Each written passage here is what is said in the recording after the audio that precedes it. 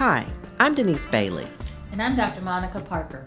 And you're listening to My Parents Are Now My Kids, a medical doctor's view and daughter's journey through memory loss and other dementias. As a doctor, I'll help you navigate through the often confusing, confounding, and frequently frustrating technical aspects of dementia.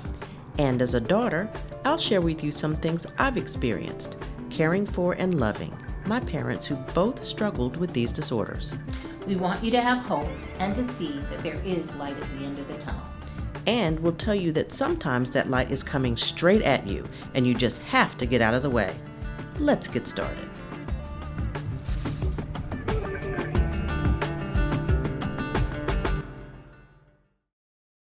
Hi, Dr. Monica. Hi, Dr. Denise. How are you? I'm very well. Thank you so much for asking. Well, in the past, on one of our past episodes, we talked about the coronavirus and caregiving. And obviously, this virus is still with us here in the United States and around the world. But today, we would be remiss if we did not take advantage of having you with us all the time and being the physician and the clinician that you are. So today, we'd like to talk about COVID-19 and the brain and how it affects the brain. Since, of course, dementia and Alzheimer's is a neurological brain disorder. So we'd like to talk about COVID and the brain. So I want to ask you, what are some of the neurological problems associated with COVID-19? Specifically as it relates to confusion, some of the things that are more important to remember about what Corona-19 can do are, number one, makes you more susceptible to strokes. Studies have shown, recent studies, and keep in mind this is a dynamic feature right now. We're still studying, learning more and more about COVID. But people in their 30s and 40s are more likely to suffer strokes. Strokes, as I've mentioned before, are a reason for developing something called vascular dementia. What's the mechanism behind which people are developing and having more strokes? Well, there's something that is affecting the blood's ability to clot related to the corona infection. So increasing blood clots or the formation of mini blood clots or emboli is occurring in people who are infected with the coronavirus. And these emboli are like barriers to blood flow. So blood flow is being impaired going to your brain, which means you have a stroke. Other neurologic findings that we are seeing with respect to coronavirus is the development of something called encephalitis, which is inflammation of the lining of the brain and the spinal column, COVID delirium or confusion. And what encephalitis and confusion and delirium have in common is that people no longer process information well. They seem disoriented. They're confused. They're not processing information.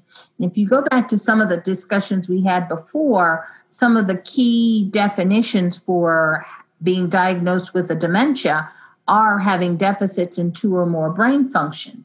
And that is things like deficits in executive function, which has to do with planning and organization, language, memory, learning, visual motor, the ability to move things in space, etc.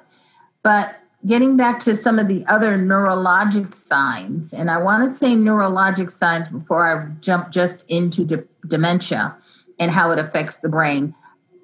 Loss of smell and loss of taste is a brain function that is affected by the coronavirus virus. So, can I say something? You mentioned that, and that was one of the first symptoms, if you will, that was told to the public.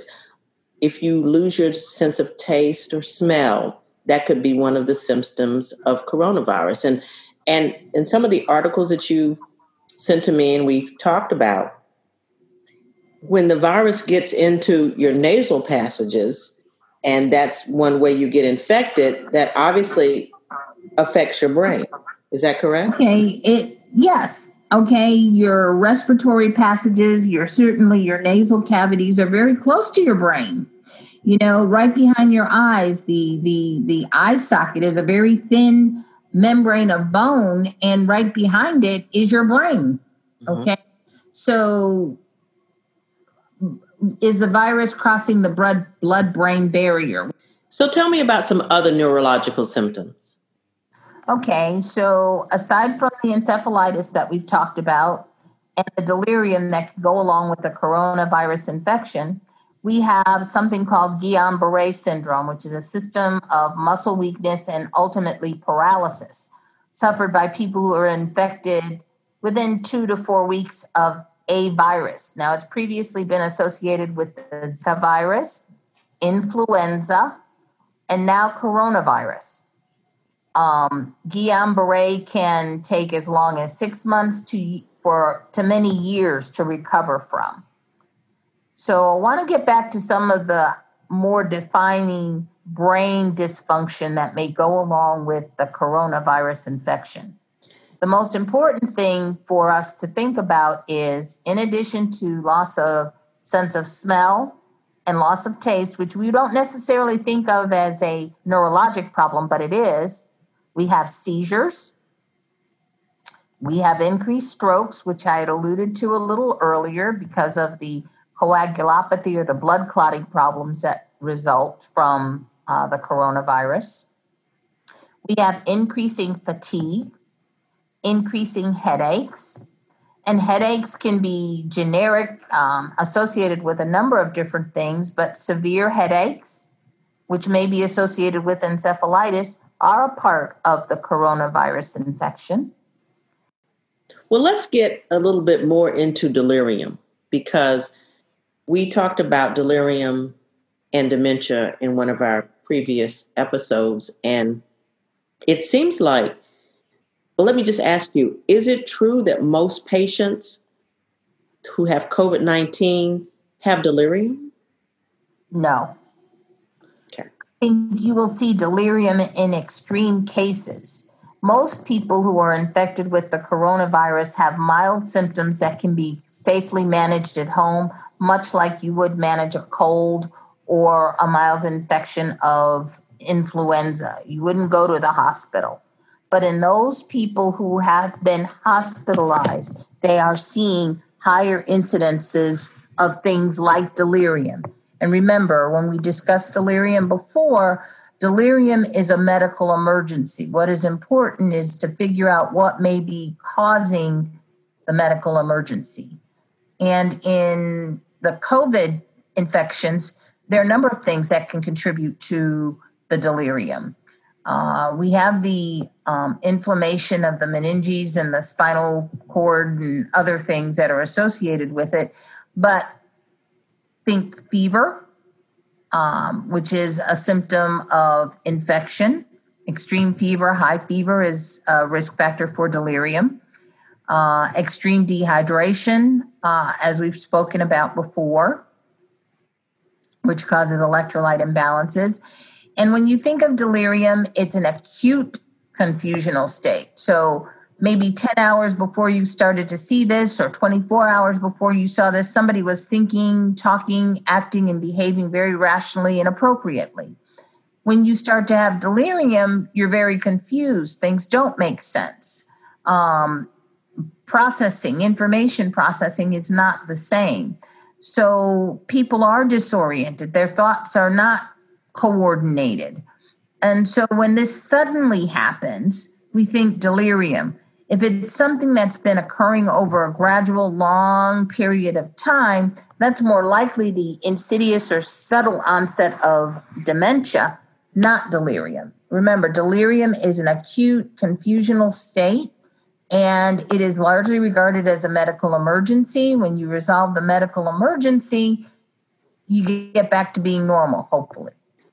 Well, I think it's important as this coronavirus pandemic carries on, and presently there are nearly 6 million cases in the United States and over 181,000 deaths. And I think it's important for us, even though we talk about dementia and Alzheimer's, to periodically keep checking in and discuss this, because when the pandemic first started, we were hearing about symptoms, and then they kept adding symptoms, and there were new things to look out for. So it concerns me, and I'm sure others, that all of these different symptoms that are happening, and you just discussing now about, the brain and strokes and delirium, what are the long-term effects of COVID? And would maybe down the road, we find out that someone with Alzheimer's and dementia, this may have started with the coronavirus infection. Is that a possibility? That is a strong possibility. In fact, that's one of the things that they're studying. But because we're so new into the coronavirus and we haven't completed all the studies, we really don't know what the long-term sequelae is. So not knowing what the long-term effects of having a coronavirus infection is going to be, it makes a lot of sense for us to prevent becoming infected. So for those of us who are, all of us, but particularly for those of us who are vulnerable being people over the age of 65, people who are on immunosuppressant drugs, people who are diabetic, people who are hypertensive, people who are anemic, people who are cancer sufferers. We need to avoid crowds. We need to wear our face masks when we're in public. We need to frequently wash our hands.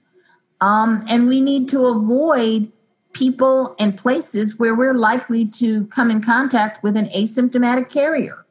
And as a grandmother type person,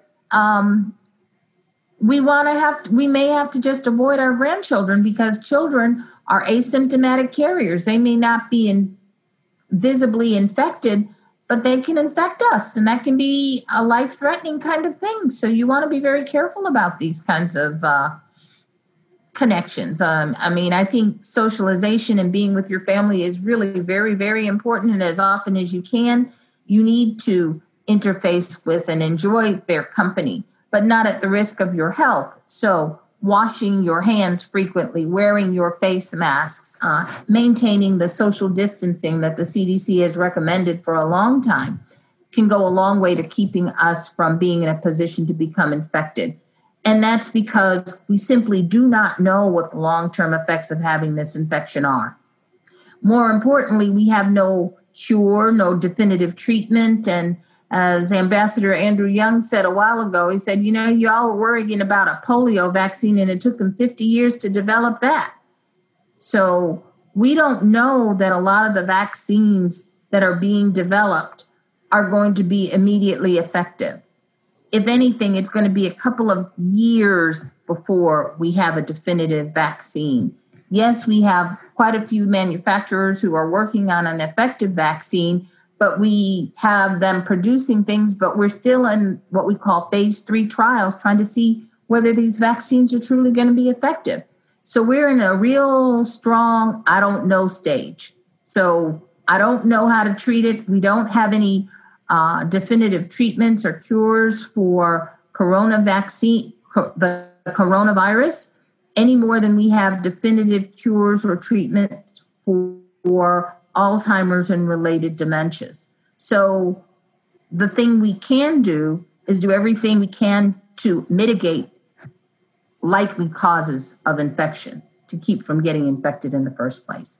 And on that note, I'm going to be a strong advocate that all of us who are at risk, I'm going to encourage you to get your flu shot. I'm going to also encourage you to get a pneumonia vaccine because people will die from the influenza and people will die from the pneumonia.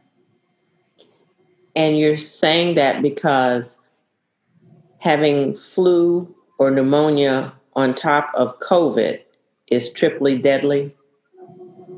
I would say so, but if you keep most of the people who have been hospitalized with the coronavirus have people who have suffered from severe respiratory infections and pneumonia, right?